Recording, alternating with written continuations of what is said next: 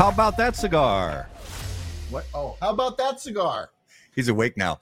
Guys, welcome to episode 123 of How About That Cigar Live. Welcome to the show. We are live on Facebook. We are live on YouTube. And for those of you listening after the fact on the audio podcast, thank you so much for listening while you drive down the road, while you work out, whatever it is you do when you listen to your favorite audio podcast. Thank you so much for making How About That Cigar a part of that listening enjoyment. Episode 123, we are excited as always to be with you in the Drew Estate Cigar Studios. And let's remind you again about the beautiful new 25 count box for the Unico series Papas Fritas from Drew Estate. Since the launch of Papas Fritas in 2012, the Vitola quickly became one of the most beloved and popular offerings in the Liga Privada Unico series line.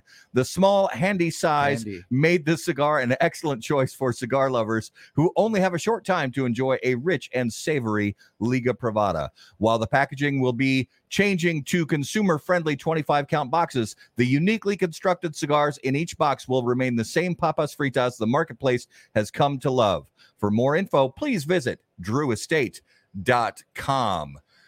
So, Garrett, our normal kind of spiel at the beginning of the show. I mean, the notes I put on the show notes are Twins are blah. Yep. Preseason football is blah. That's pretty much all we have tonight, guys. We want our viewers to be sure to participate in the conversation tonight. We have a great guest returning to the show. You guys, as always, talk to us in the comments. Let us know what you're smoking. Let us know what you're drinking. And as we talk to our guest, if you have questions, please share those with us. Let's all converse together and have a good time. The weather is beautiful. The studio door is open because there's actually a little bit of there's a breeze. There's a breeze-ish. Yeah, breeze-ish. I mean, it was 90 degrees today, so it's not terrible, but it was gorgeous yesterday. Yeah. And speaking of, so Justin Lawler, yesterday I played Frisbee golf for the first time in 2 years. Oh, okay. And how about the Frisbee golf? Okay, so yep.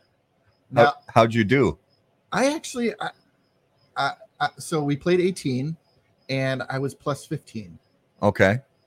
I don't think that's terrible for not playing for 2 years. I will say my right pectoral muscles are very sore. Okay. Nice. Yeah, I was so my wife and I and my brothers and their wives, we went to Bayfield, Wisconsin, which is right across from the Apostle Islands, which is a group of islands in Lake Superior. And we kayaked for a while on Saturday.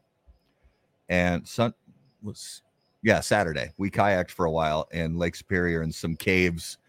And it was absolutely beautiful. But if you haven't ever kayaked before, it's an upper body workout. It is. And Lake Superior is it's not your basic little pond. There's definitely movement in the water there. And it was pretty windy early in the morning, although by the time we got in the kayaks, it had calmed down. But man, it's tandem kayaks. So Amy and I are in the same kayak. So she's in front and I'm behind doing the steering and all that. And I'm telling you, I'm wiped out just from that's the most workout I've had, I think, since the trade show, because the trade show is the leg workout from walking around the show floor the whole time, and the kayaking was the arm workout. So I'm good for the next year. Yeah. I don't need to. Good. I'm good. So that's kind of the catch up. Yeah. Sports is there's nothing sports related to talk about right now. Nope. There will be again soon, but we really want to get to our special guest of the evening because this is his second appearance, I believe, on the show. Although we've talked to him on our show, on the main Monday night show, we've definitely talked to him multiple times at trade shows and things like that. Absolutely one of our favorite people in the industry. So let's get to our special guest of the evening. And as always, guys, on How About That Cigar Live, special guests are brought to you by Corona Cigar Company and coronacigar.com, the internet's largest and easiest to use virtual cigar store. Corona Cigar Company offers you the finest handmade cigars, humidors, and cigar accessories at the absolute lowest possible price. You'll also find unique and limited cigars containing Florida sun-grown tobacco. As a proud American, president and founder of Corona Cigar Company, Jeff Borshowitz believed it was possible to bring cigar tobacco farming back to Florida. At Corona Cigar Company and coronacigar.com, you'll find the best selection anywhere in the world of cigars containing this special Florida sun-grown tobacco.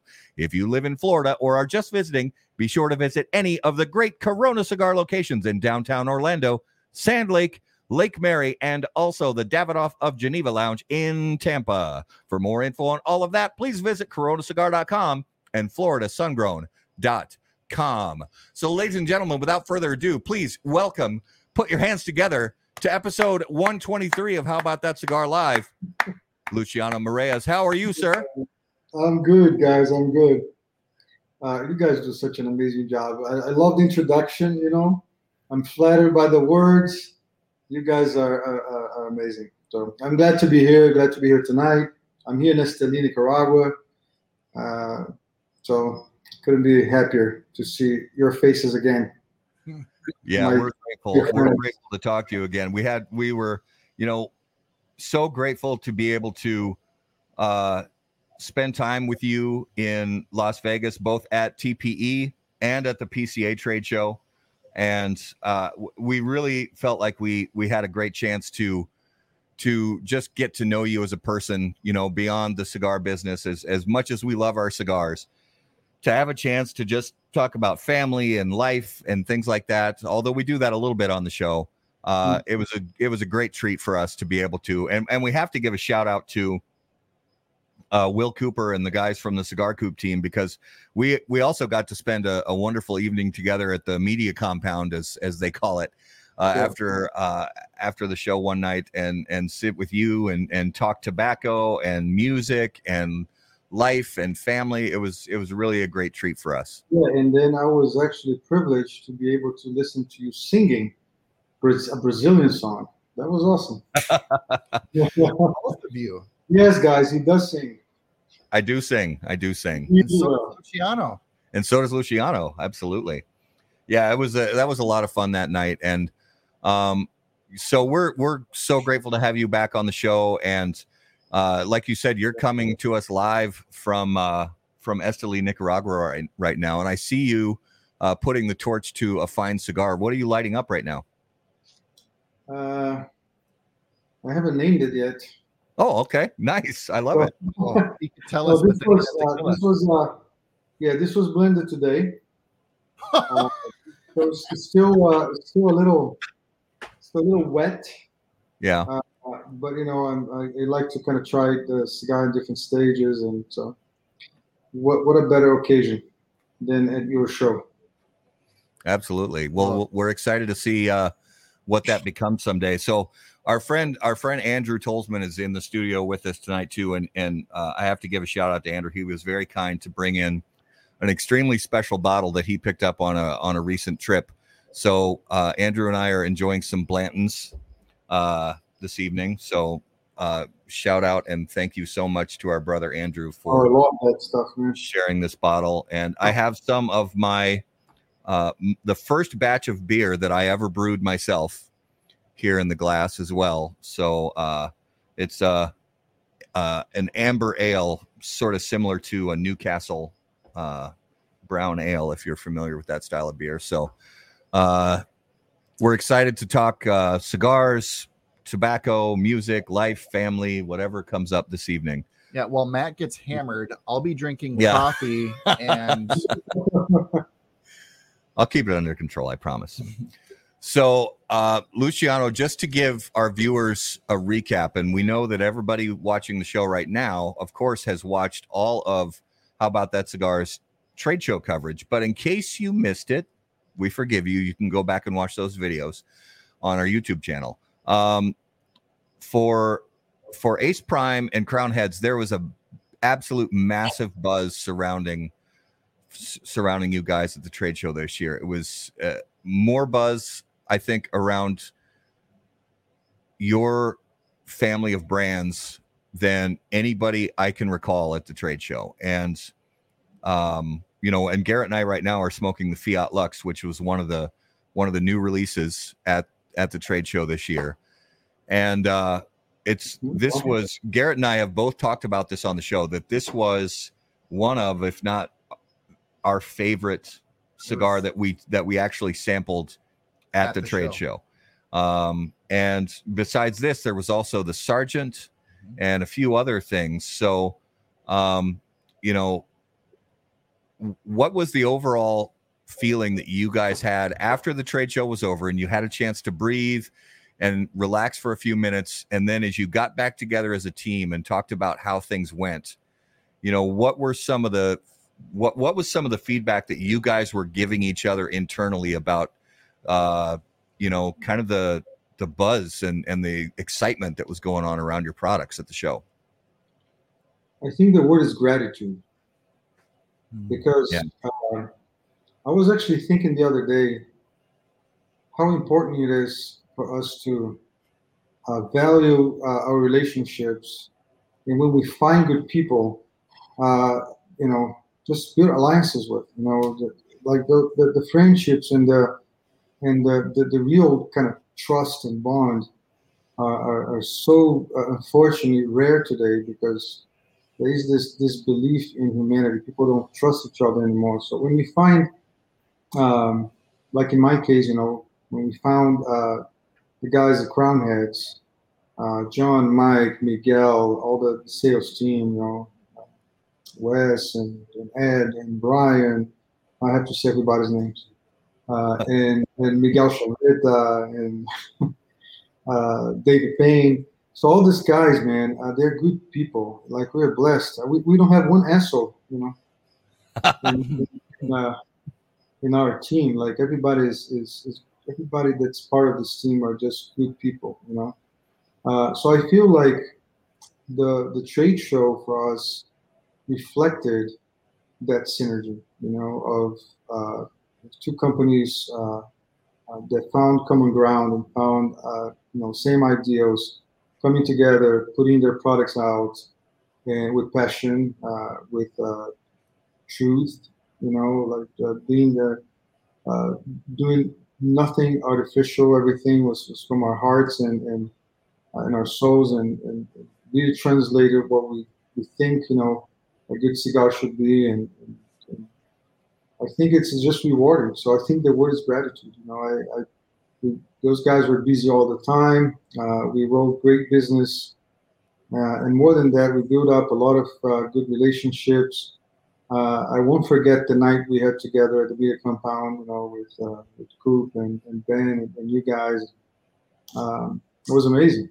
Just for me, it was kind of a way to recharge my batteries, because I do get tired. You guys know a little bit of my health issues and stuff. So for me, was just everything was good. It's funny because usually on the trade shows, my wife gets really tired, but then she came, every day, and she said, "Oh, today was a great day. I saw you working, and saw the guys working. You guys form a great team. There's something good about it. Some good vibes coming out of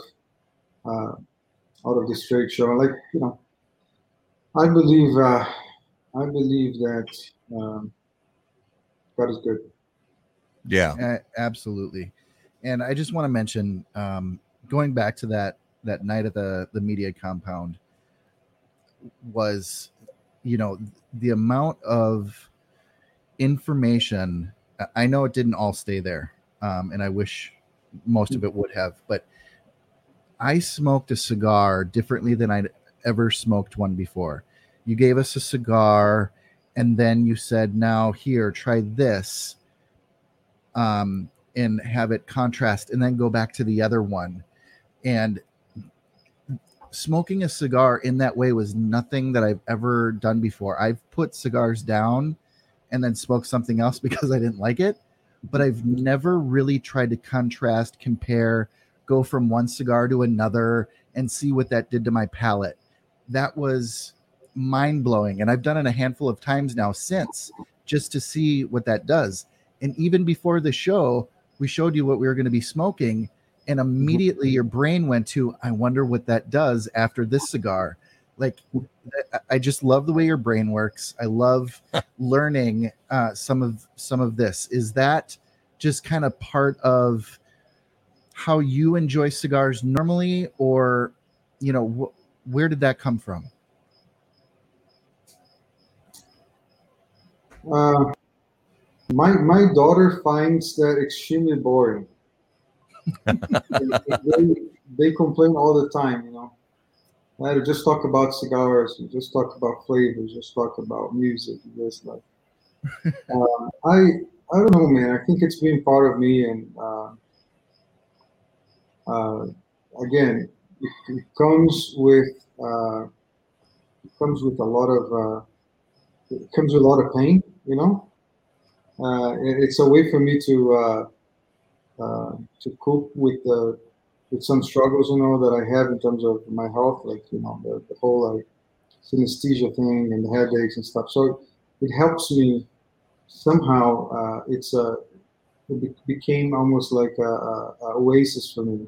And then being able to do this, being able to talk about it, being able, just like being here at the show with you guys, you know, it's relaxing. It's not like a, you know, oh man, I have to do the show, I have to say this, or I have to kind of, there's a minute, I got to try to sell something, you know, sell a cigar or talk about my cigar. I just don't feel that way. I think it's part of who I am, you know. So it's kind of easy. I mean, anybody who has a minute to sit down and talk with you will tell you that the passion that you have, not only for tobacco, for premium cigars, and for the industry, is just, I mean, it is so present with you, and I have absolutely enjoyed that. I've enjoyed our friendship and our continued friendship, and it, you know, it means the world. So you are, you are a gem in this industry, truly. Yeah, absolutely. And Garrett's totally right that it really is an eye-opening exercise. Yeah. To sort of taste cigars that way. And it really does, because sometimes I think when we just sit down and smoke a cigar, even when we review a cigar and we sit down and we try to be as focused as we can on everything that we smell, everything that we taste, the look, the feel, the texture, all of those things. But it really does change things up when we did what we did that night, where you sit down with a cigar and you smoke through an inch or so of that cigar, and then you set it down, and then you light up something really very different from a blend perspective, and then you smoke that for a little while, and then you go back to the first cigar. It really does, at least for me, and I think the other people had the same experience, that it really sort of zeroed in my senses a little bit more than just smoking through that single cigar from beginning to end. It's almost like food. Like when I get a plate of, you know, many different things, I go from, you know, one item to another, you know. Unlike, you know, a lot of people I know will eat this thing, finish this thing, and then go to this thing, and then they go to this thing. I'm a mixer, you know, and I never thought about doing that with cigars. Yeah, especially we use the Fiat Lux, right? And the Fiat Lux makes that kind of you know, almost like excessive salivation, which I appreciate a lot. I think the fact that you can basically make your palate a little more sensitive to different flavors, it's what makes that cigar unique. You know, we talk about smoking two cigars at the same time, but also when you smoke something like that, it makes you just taste food better, or taste drinks better, or create a new experience that you didn't have before. I mean, you know, we sometimes we drink things to reset our palate, right? So we drink sparkling water, or iced water, or iced tea, or if you're doing like a wine tasting, using bread and olive oil and sometimes cheese helps for you to reset the palate. For me, it was a discovery too. I never thought that you could actually use a cigar to reset your palate, and I think that's something because the whole goal was how can we open taste buds and make sure that people understand the cigar and understand all the flavors there are in every single tobacco leaf that's part of that specific line. And I think that's what was achieved with Fiat Lux. And of course, we have some discoveries in this journey, which was like naturally at the factory, like I'm smoking a cigar, someone walks into, which happens like, all the time.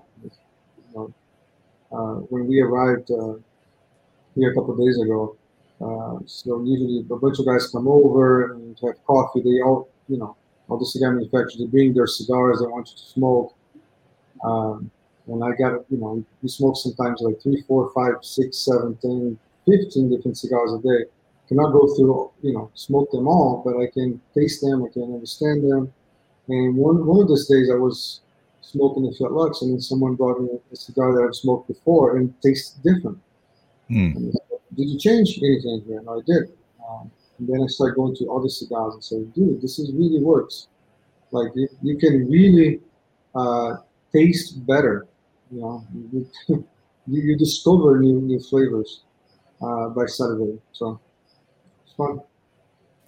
Real quick, speaking of the Fiat Lux, I know a couple of retailers that are really excited about receiving their Fiat Lux as well as consumers. When can people expect to see those on shelves?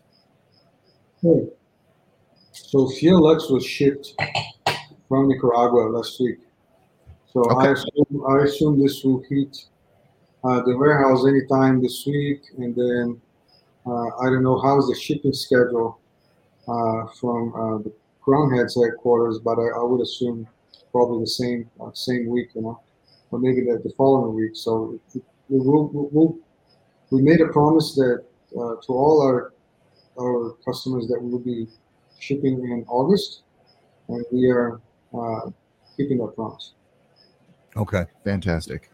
Yeah. So now the Sergeant Le Patissier will be shipped in October, but CHC and Fiat Lux will be shipped most likely next week.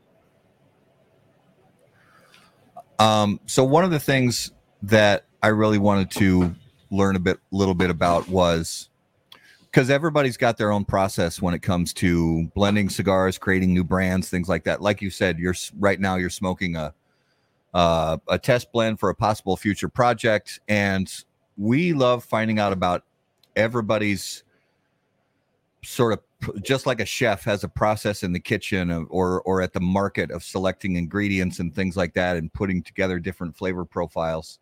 So for you, when you are in the factory and you're working with Pichardo and other people and you're putting together, you decide that you're going to work on a new project. Do you start with a particular wrapper leaf? Do you start with an idea of a type of blend that would fit well into your profile of brands where you don't necessarily have a cigar that works in there?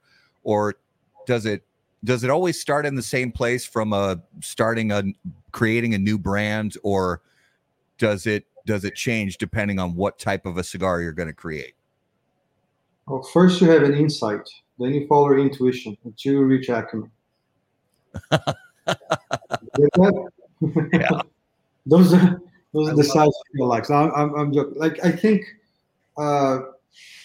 So I actually. Someone asked me that question not too long ago. I think there's 2 ways. There's 2 ways. I've blended under pressure, where let's say a client, like I don't know, it's just an example. Like Crown Head says, well, we want to launch this project within the next 4 months. We need a blend within the next 2 weeks so we can test drive the blend, and so that's pressure, right? So you have to deliver a blend for a certain brand that's already created. So they have like different editions of the same brand. So and I've worked under pressure. It's not the best way. It's not what I like, but I've worked under pressure. The second one is when you know you have a scheduled project for that year, and you have to build up something for that specific project. So we knew we had to launch one brand that we already have in mind called Fiat Lux that will be launching a trade show. This is 2020. So let's start working on it. Then you go through different steps until you get to the result you want. And then there's the way that I like the most, which is like, this is my thing. I like to blend every time I'm here. So I basically I'm blending somehow, even in my brain or physically at the factory with a buncher or even myself bunching and then trying different tobaccos on a daily basis. So I'll spend sometimes all day, sometimes just an hour, sometimes 15 minutes. But I'm always trying to create something, and then suddenly you really can have like a discovery, and then that becomes, and that journey actually leads you to create a name, a brand, a project. So the brand name was inspired into the process of creating the cigar. This is like the way I really like. But in terms of like how to blend, if I start from a wrapper, I don't know. I think sometimes you think of what tobaccos you have, what tobaccos you grow and what you have and what kind of fermentation process you are. Like, let's say I have a aged 12 months, whatever, Jalapa, Pueblo, Condega, and you know that there is like sort of a characteristic of that tobacco and you have abundance of that tobacco. So let's start from there. What can I do around that tobacco? And then comes all the sauces and different things. Sometimes comes of, and I know maybe this is not politically correct to say, but you guys know me, I say things. I sometimes, I'm smoking someone else's cigars, but sometimes I smoke one of our cigars, and I think, well, what if I change this binder? But what if I actually add different proportions here and change the wrapper? And so sometimes, it's about tweaking, and then you got a new thing, Yeah. So it really depends. Huh? That's one of the great parts about it is there's so many different directions you can take into a project, and that's why we love hearing your style and other people's styles, because there are so many different people who can arrive at a really great conclusion at the end of working on a project, but do it through sometimes some different directions or some different creative processes. And it's just like music. We love to hear about that because it's similar to, one person sitting down and writing a song and arranging a song versus another person. They can be given the task, say, make me a bossa nova style song in the key of A flat and put these particular aspects to it, and you'll get two products at the end, two songs that are similar in style but different in feel and approach, and it's really similar with cigars, and that's one of the things we love about it. Yeah, bossa nova in A flat, it's Girl from Ipanema, man. Yeah, absolutely. That's why that song came to, or that came to my head, because we talked about that at the media compound that night. But I'll give you an example. Like today, I got some friends that came over to the factory to actually blend a cigar, and I smoked one of their cigars that they make with a different manufacturer. I identified the tobaccos, they're in it, and then that kind of immediately, it was like a fraction of a second. I had an idea. I said, what if we tweak here? What if we add this and this is the cigar I'm smoking right now.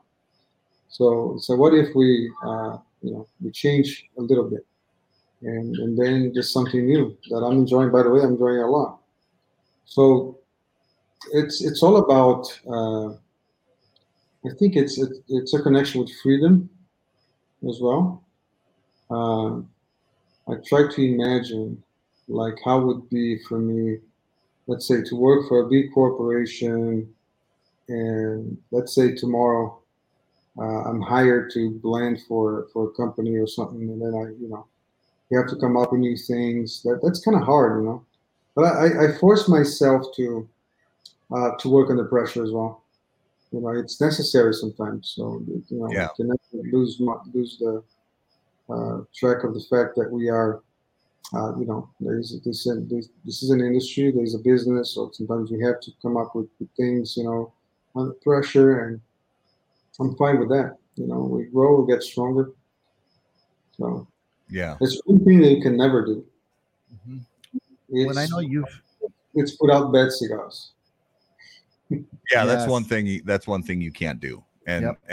and we appreciate the fact that you and other really respected people don't waste time, and you don't waste our time as consumers putting out bad cigars, because there are some times where you see bad cigars hit the market just because there's a quota to fill, unfortunately, and that's something we haven't seen from you and people of the same mindset that you have, that it's quality has to be there, otherwise there's no point. Yeah, I think again, this is not a criticism, because I always say I have great friends who work for very big tobacco companies. Great friends. They're executives. So I admire a lot the work they do.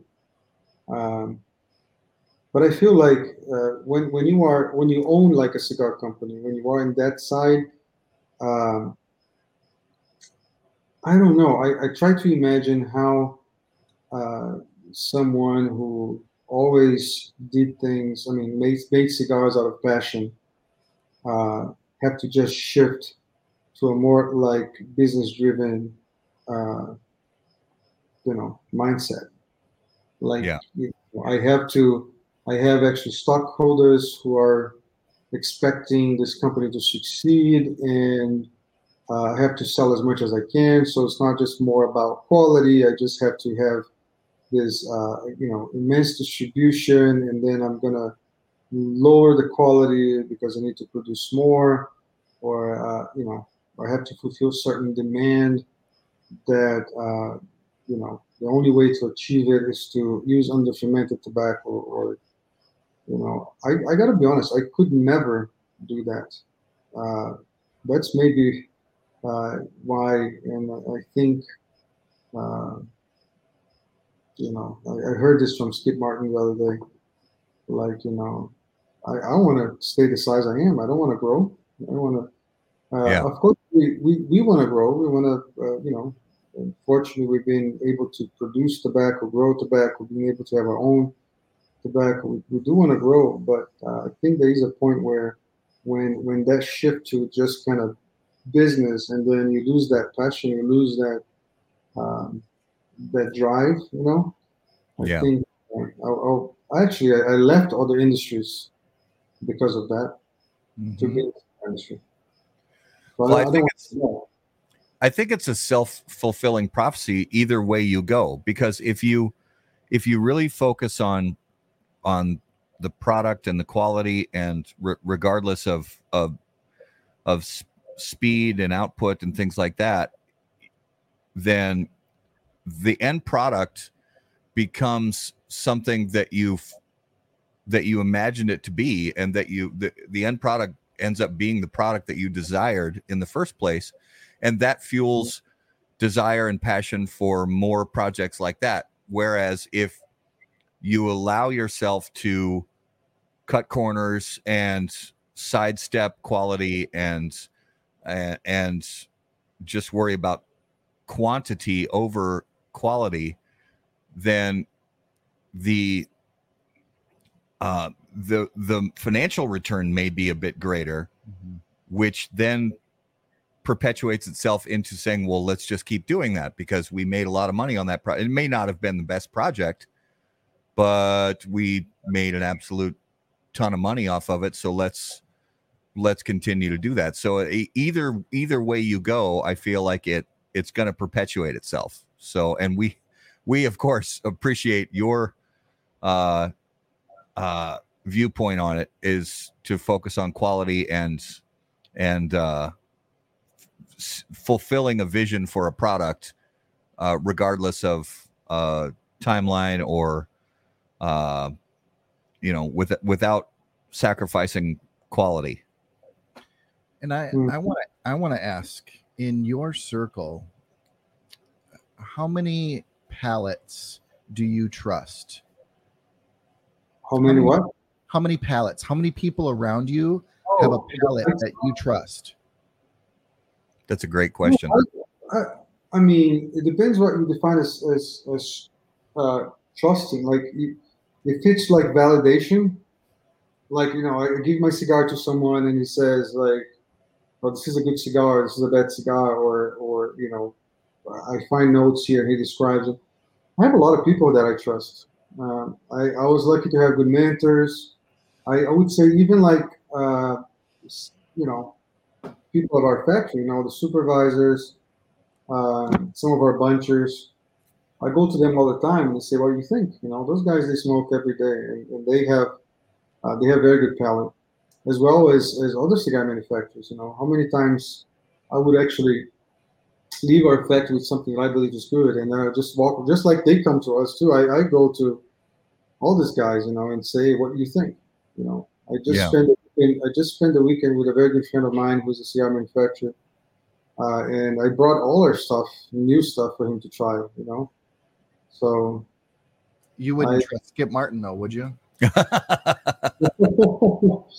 Well, yes, of course I trust him. I think he's one of the greatest blenders. I mean, he has his signature, in so many things. He does like spicy shit.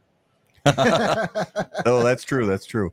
But I love Garrett's question, and I love the way you talked about it right away, Luciano, because you also don't just want to surround yourself with yes men. You don't want to give out cigars to 5 or 6 people and say, "Try the cigar and let me know what you think," and have everybody come back to you and say, "Oh my gosh, it's great."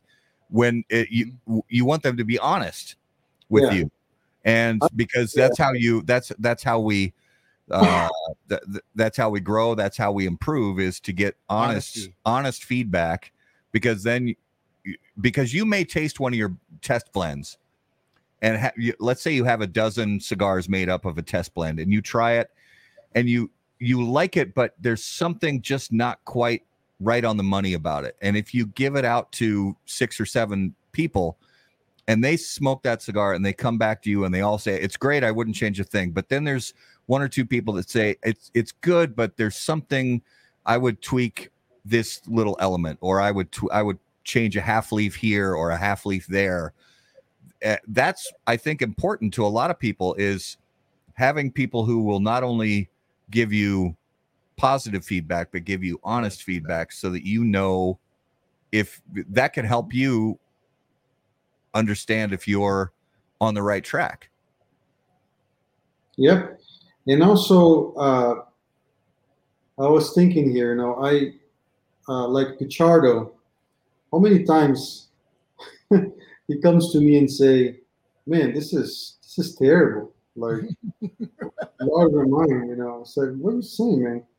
Like, "No, this is not gonna work." But sometimes, and I think I told you guys this, like in the process of Fiat Lux, I remember that the final blend came out 10 minutes before my car was departing to the airport. And then I remember I had this insight of just kind of removing one of the tobaccos out of the blend. And then I came back, and then the driver saying, "Hey, we're gonna get late. There's a lot of traffic." And then I walk into the factory and say, "Hey, Roberto, do this, but we got to do it in 10 minutes. I'm leaving, and I need to take at least 2 cigars with me." Because before, we would blend something that we thought was fine, was perfect, and then 1 week later, that tobacco didn't behave the way you thought would behave, or because of the humidity, he had a certain impression, and then after the cigar dry out, it's a different impression. So I definitely include like the chart and list of the palettes I trust, because I mean his experience is amazing. Ernie Carrillo, another guy who has an amazing palette is John Huber. But John Huber has an amazing palette. I'm always impressed with when I send blends and he describes. It's awesome. As you can see, someone is calling me right now. Right? So it's my daughter who's outside. So talk about something. I'm gonna have to open the door. I'll be right back. No worries. No problem. Go right ahead. So Skip's leaving a comment right now saying, if Luciano and I both really like a blend, it's a winner. Our preferences are very different. I always give him 100% honest feedback, as he will tell you. And I agree 100%. And I know that's true. Skip doesn't mess around. He will give honest feedback. I know that Skip has mentioned on other podcasts that I've listened to him interviewed on, where he has been given cigars by certain manufacturers, maybe people starting out early, and he came back to them right away saying, these aren't good. I'm sorry. I don't know what to tell you. They're not good. And that's what I mean by, it's important to have people around you who are going to give you honest feedback instead of just yes men who are going to say, yep, it's great. Make 100,000 of them and put a band on it and ship them out. Yeah. Because we do, unfortunately, we do see that. We do. From, sometimes where you see a cigar hit the market and you try it and it's not good. And you always try it. That's why when we review cigars, we smoke at least 3 of them. Because you never know. Sometimes you just get one. It's a handmade product. Sometimes you get one that's just got a problem. It's understandable. Yep. But that's why honest feedback has to be there. So, and he's back. Oh, there you go. Oh, Skip is here? Yeah, Skip's here. He just commented here. Okay. Lucian and I both really like a blend. It's a winner. Our preferences are very different. That's true. It's true. Yeah. He always gives me his honest feedback, and I give to him as well. Yeah, and that's also one of the great things is you have cigar makers with very different styles, and because you were right, Luciano. You said that Skip's cigars have a sort of a signature to them as far as the flavor profile goes, and that is true. And although there are variations, that's true from Roma Craft cigars. It's true from Ace Prime cigars. It's true from Fuente cigars. Dunbarton. You can go all the way down the list, and it's great to see the way the cigar market is today. And we've talked about this before too. The way the cigar market is today, there are so many products that consumers have to choose from that not only will sort of, I don't know, I hate to use this term, but certain products will speak to people, whether they smoke a number of cigar blends from one manufacturer and say these blends taste and smell the way that I want my cigars to taste and smell. But it can also be part of the branding concept behind the cigars, the look of the look of the packaging, the vibe of the company, the way that they present themselves publicly. I dig the way they do business. I dig the way they interact with people. Yep. It can all play into it. Yeah. And that's why there's so many, the consumers really have it good right now when it comes to premium cigars. Yes, people can always find cigars that aren't as good, but if people actually spend more than a few minutes in a local brick and mortar cigar shop, they are bound to find some really high quality cigars today. Absolutely. Guys, let me just introduce you to some. I don't know if you know him. This is Peter Ross. He's from ATL Cigars. Spending some time with us here. How's it going, guys? Good to be with you. Yeah, how are you? It's nice to have you on the show.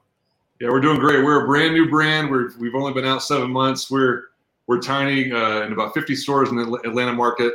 But getting to work with guys like Luciano is a dream come true. So we're having a lot of fun, and he's as great a host as he is a blender. So yeah, it's pretty great. Fantastic. Compliment, though. I'll go with the guys in. No, that's great. Well, and you're in good hands with Luciano, and man, how fun is that? To be sought out, and because I'm sure. So let's talk about this. You get a guy that comes and approaches you about making a cigar. What kind of stuff do they need to have in order for you to say, okay, I think these guys, have something, and we'll do a cigar. Yeah, above and beyond somebody just showing up with a check. What do you want to see and hear from them to get involved with their project? So I'll tell you a funny story because Skip Martin is watching too. So I get this call from a guy from actually Pete, and he says, "Hey, we are thinking about doing another line." They make cigars. They make the cigar with Arganosa and a couple other manufacturers. And he said, "I would like to make cigars with you guys." And I talked to Skip. Skip told me he was going to introduce me, and I told them, like, man, we are not getting any new client. So yeah. Because of the as you guys know, the situation is much different than 5 years ago. So we actually passing clients to other manufacturers, and but then the coincidence is that, like, Skip mentioned something about it, like, a couple of days before, but he was actually talking about a different guy who was not actually this guy from ATL. So, and then I thought that Skip was recommending them, and anyways, we ended up meeting, and I just love these guys and what they're doing in Atlanta, and we just connected. And again, this industry is it's about real relationships. I believe that real relationship makes the difference. So we basically decided to squeeze in and say, let's do this. And I'm very happy that we made the decision. So it was a divine coincidence. Yeah. So I want to ask you a little bit about different varieties of tobacco. Let's say growing regions of tobacco, and obviously there's so many factors that go into it. From the growing region to the seed varietal to the priming and a dozen others I'm probably not mentioning right now. But how many times have you picked out a certain type of leaf and tried to work it into a blend, whether it was a filler leaf, a binder, a wrapper, whatever it is? How many times have you picked out a certain variety of tobacco in thoughts that you were going to work it into a blend, and it just never has worked properly for what you wanted to achieve, and so that's a leaf that you just have never put into a final product, or have you pretty much conquered them all? Yeah, conquered them all. I think well, if a tobacco is being grown here, it has already been tested. So it's very rare to find a situation where you get a tobacco that doesn't work with anything, unless if you're really trying to experiment something. And we did that in the past. Like, we tried different seeds here, and the stuff that didn't work at all. But I had a situation actually kind of recent where I bought some wrappers that were grown in Jalapa from what was basically a Connecticut broadleaf grown in Jalapa. And guys, I'm sorry, I'm gonna interrupt just to say hi to some. Go ahead. Hold on a second. Hey, man. So hi. So No, it's all right. I've never conquered any leaves. You've never conquered any leaves? I haven't. No, that's all right. Sorry, He's I'm back. I'm back. So yeah, so we have a situation where we have this rapper from Jalapa. It was kind of weird, but a guy brought to us, so I ended up kind of buying it before trying it, and I thought that we're never going to be able to use that tobacco anymore. But then, you know, a few months later, we're making a little more than we were to use tobacco. But I never had this situation where, like, I got a tobacco that I say, oh, this is impossible to use. Because we, you know, usually if you want to outsource something, we know it's tobacco has already been proven. But I do like to try different things, and we tried in the past, and you know, it takes a long time for you to figure out that if it works or not, because sometimes you have to, like Pichardo does that a lot. So he's the master of coming out with new varietals and stuff. So he would plant something in Ecuador, and then we have to wait a whole year to get the tobacco, and then we have to ferment for another year, and then we can see if it works or not. So it's a long journey, you know, to find out if the tobacco is good or not. So, yeah. No, I was just going to ask, how often do you hear about, you know, is there ever a buzz about a new varietal of tobacco in a specific region? It's been a while. You don't hear much of you know, new things.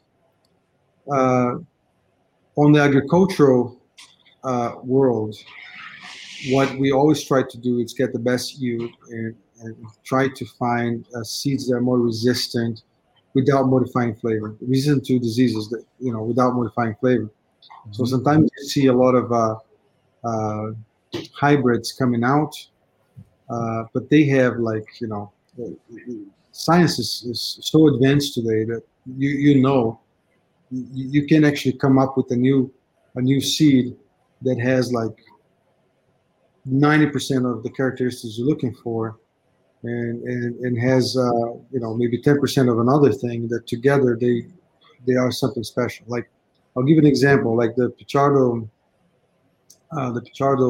Connecticut is actually a hybrid Connecticut. It's something that Pichardo invented. It's not like a regular Ecuadorian Connecticut. It's a Connecticut grown in Ecuador that was crossed with, I don't know how many times, with Habano, with HPN 09, and then again with Connecticut again with Connecticut again. And then if you look at you know, the genetic spectrum of that tobacco, you see that it's almost like 80% Connecticut and 20% Habano. So you create like a leaf that is a little more resistant than the Connecticut, and also a leaf that is has less acidity, so you can now blend, you know, stronger blends with Connecticut. So that was quite, you know, still somehow underrated because not everybody knows about this, but I think it was quite disruptive. You know, like, yeah. This is of course a personal opinion bias, but I think the Pichardo Connecticut is quite an interesting blend where you don't have a mild cigar, you have a medium, I would say almost like medium full, and then it's wrapped in a Connecticut wrapper, which is not common to see, you know. So I am extremely fascinated by this kind of stuff. Yeah, so you never hear about, like, you know, the new Alabama broadleaf, or the you know, Chinese. So that's probably reading what I'm reading. So it's so funny. I'm sorry. It is funny. Yeah. So I have a question. Have you ever sampled or thought about using any barrel aged tobacco leaves? You know, you hear a lot about, you know, sometimes people will take leaves and age them in cognac barrels or bourbon barrels, that kind of thing. Have you ever sampled any leaves like that and tried to use them in a blend, Is it something you're interested in? You guys are asking a lot of tough questions tonight. Hard-hitting So journalism. how can I answer this? Oh. So I would say that my answer is I think there is a demand for that kind of stuff, and it's more about the pre-lighting than anything else. So if you want to be a little more technical, when there's a combustion happening, all that flavor doesn't exist. They go away. Okay, so if you age a tobacco leaf in a bourbon barrel, whiskey barrel, whatever it is, that tobacco will smell like the barrel, like the drink that was there, and that can be very pleasant. It's part of the experience, so I respect that. Okay, but I never found interesting to do because. I don't think it makes a lot of difference when it comes to the final result. In fact, it's very unfortunate, but most of this called barrel-aged tobaccos, they are infused with those products, like with bourbon, with whiskey. So they spray with whiskey, spray with bourbon. Everybody that's in this industry, if they watch this, they know what I'm saying. So when that's done, you apply alcohol to the leaf.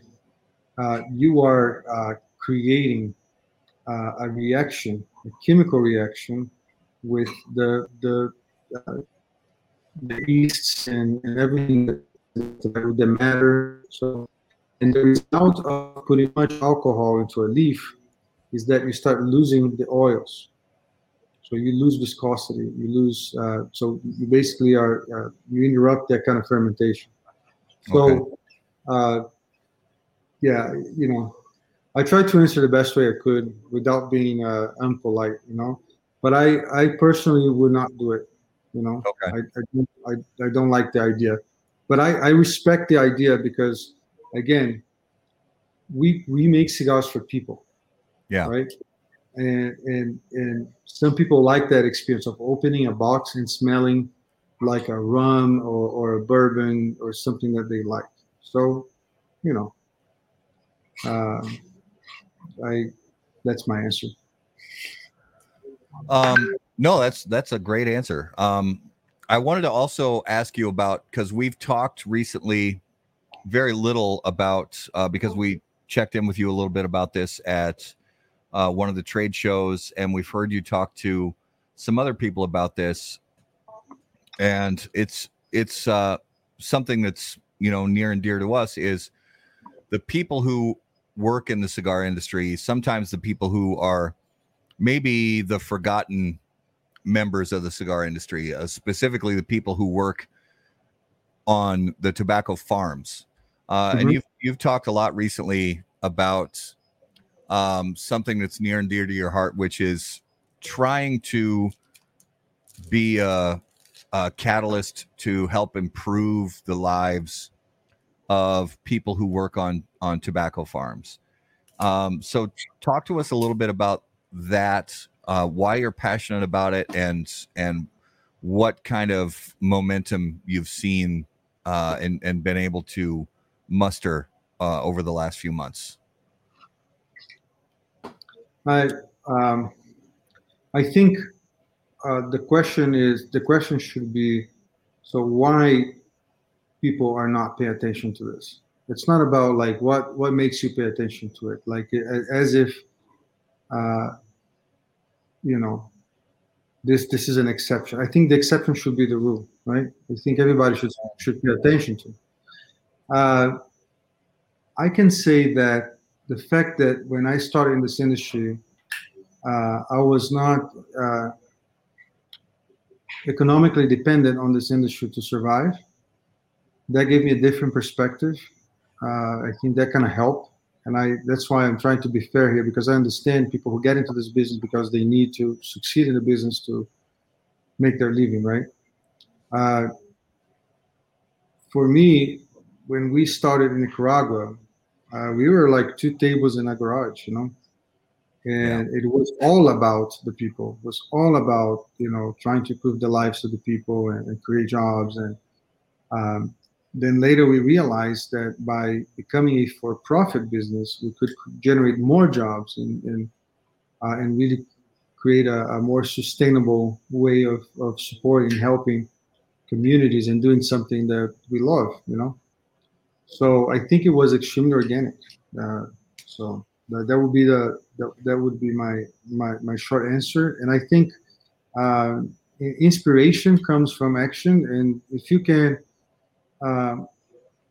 if we can somehow inspire more people to pay attention to what really matters, and it's a blessing. And I think that has been happening here. I like to say there are lots of good guys here. It's not like it's just us doing what we're supposed to do. There's a lot of people who does great things here. I know a lot of even like big manufacturers who really take care of their people, who are really concerned about their employees. And unfortunately, we do have bad guys too. And just try to focus on the good guys, and if we can inspire the other people to do the right thing, that's the whole intention, the whole idea. Yeah. And it's important to, like you mentioned, and Carlito Fuente, when he was on the show, and he said this is kind of his motto, is that it's not about the cigars, it's about the people. And there's so many people who feel that way. You feel that way. And gradually, if each of us can bring a little more attention to the people who really are at the heart of this, the people who work in the fields and the people who work in the factories, and just finding the moments that we can share their stories. Even Robert Holt with Southern Draw Cigars in the 300 Hands Project, just talking about all the different hands that touch the product and create the product, and putting cards with their names and their stories. These people, if we can continue to give momentum to helping our consumers learn more about everybody that goes into these products, not just the people who blend, not just the people who sell, but the people who actually cultivate the farms, and the people who sort the leaves, and everywhere in between, all the way through the process. I think it's important, and I appreciate the part that you play in it, along with so many other people, to tell those stories. I think it's important.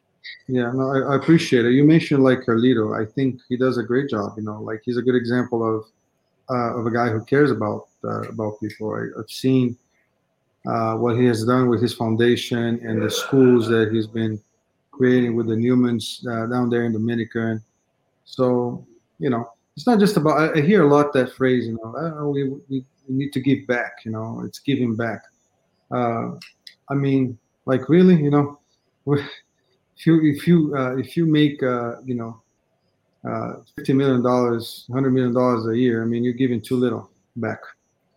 It's actually about the inspiration. It's about systemically change mindsets.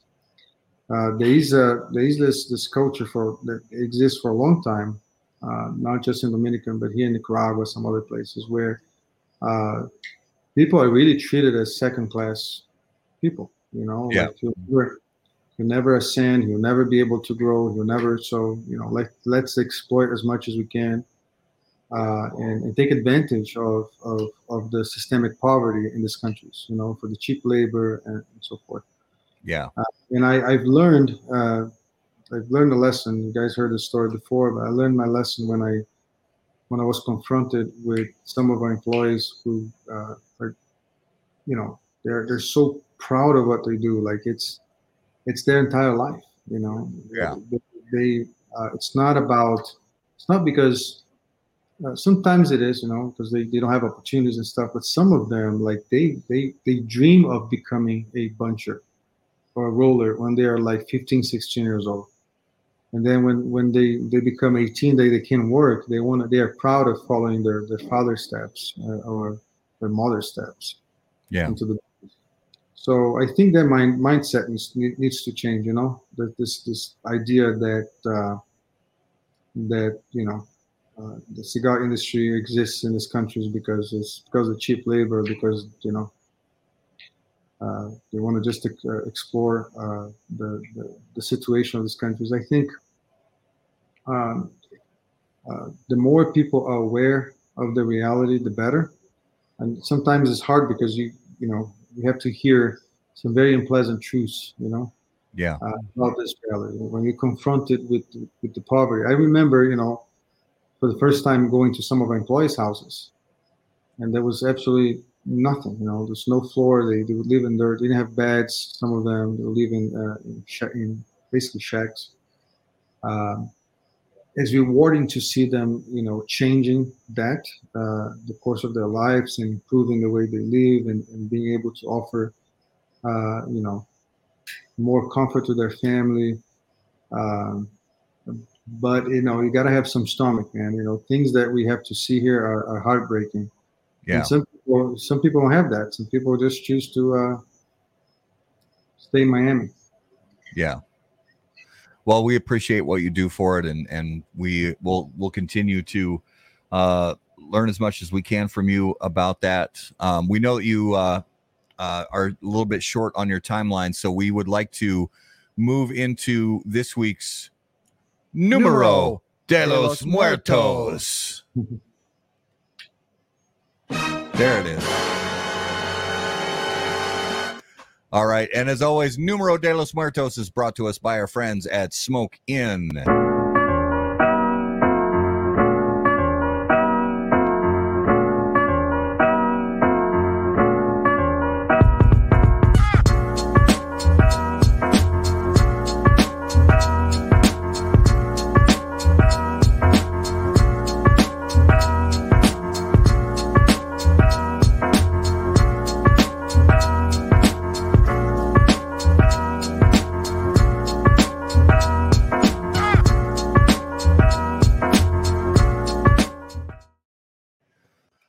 All right, Numero de los Muertos, episode 123. Garrett, what do you have for us this week? Well, I'm first wondering if Dr. Dre does the beats for Abe. I don't think they can afford him, but they're pretty sweet. That's a solid beat. All right. This week I've got a number, and it is a 18-year average multi-university study that found between 1990 and 2008, 144 people died in the U.S. from this. So it's roughly 8 people a year. Okay. Between 2000 and 2008? Yep. In the U.S., yep. 144 people died from this. Yep. Right. As always, viewers, put your guesses in the comments. Luciano and I are going to play 20 questions with Garrett to try to figure this out. All right. It is. Is it a disease? No. No, it's not. Is it workplace accidents? No. Are vehicles involved? Is it transportation related? It is not. It doesn't involve falling. I love Chad. I love it. Is it pogo sticks? That's a great guess. It is a great guess. But no. I don't think the CDC carries that. Death by hats. Death by hats. No Q. It's not death by hats. Toothbrush. That's still one I need to do. That I never heard. Jealous husbands. No. Oh, that's a good one. That is a good one. It is. That's a good one. It is not a medical condition. Would that be? Is like a random thing? Of course, it is only 8 a year, but. See one other question. It's not anything on the farm. Q, no, just no. Not skinny dipping. Running with scissors. Oh, that would be so good. I gotta look that up too. Is it self-inflicted? Is it self-inflicted? It is self-inflicted. Oh, it is self-inflicted. Exercising? No. You're getting close. Ooh, okay. You're getting close to the exercise comment. Sure. Okay. No. Just by walking. Ooh, no, Bicycling. no. Oh, you said vehicles. By getting choked in their own saliva while walking. Ooh. That's a reach. Yeah, that's a reach. Nope. Yep. No, not treadmills. Hot yoga. Not hot yoga. Cold yoga. No. Q, you should probably just like Go to bed, Q. play in traffic. Okay. So if it's related to exercise, Not sauna. Malfunctioning CPAP. I would love it. Is it lifting weights? It is. It is lifting weights. Is oh, it? Yeah. All right. So Andrew There you here go. live in the studio guesses lifting weights. And that is the correct answer. Hmm. So, Yeah. so 8 people a year between the CDC had stats, 8 people a year between. So this wasn't a CDC stat. Oh, okay. It was two universities got together and did this deep dive. guys, meet my daughter. She'll hate that I did this. Oh, my God. Oh, she's embarrassed. Hi. Hi. Hey, Skip, look at that shirt she's wearing. What is that? Yeah. Is that a Weasel t-shirt? Yeah. I Oh, love it. nice. Weaselita. That is awesome. Weaselita. I love it. That's fantastic. So that was interesting. Lifting weight. Only I would say I would thought that more people die of it. I was actually surprised too. When I started looking into it, CDC didn't have anything conclusive, but these two universities that got together and published in 2008 found, 144 people Don't forget in your that time spotter. frame. Yeah, don't lift without a spotter. Yeah, that's a number one. So that was this week's Numero de los Muertos. And we have to, Luciano, we have to keep you briefly for this next segment because this next segment is our Notable Smokables segment. And Notable Smokables, as always, are brought to you by Ace Prime Cigars. Notable cigars, notable passion, notable purpose. So each week we name a cigar that was notable to us. It could be a cigar that's been on the market for many years that we just smoked again for the first time in a very long time, or it could be something that's brand new that we just tried for the first time.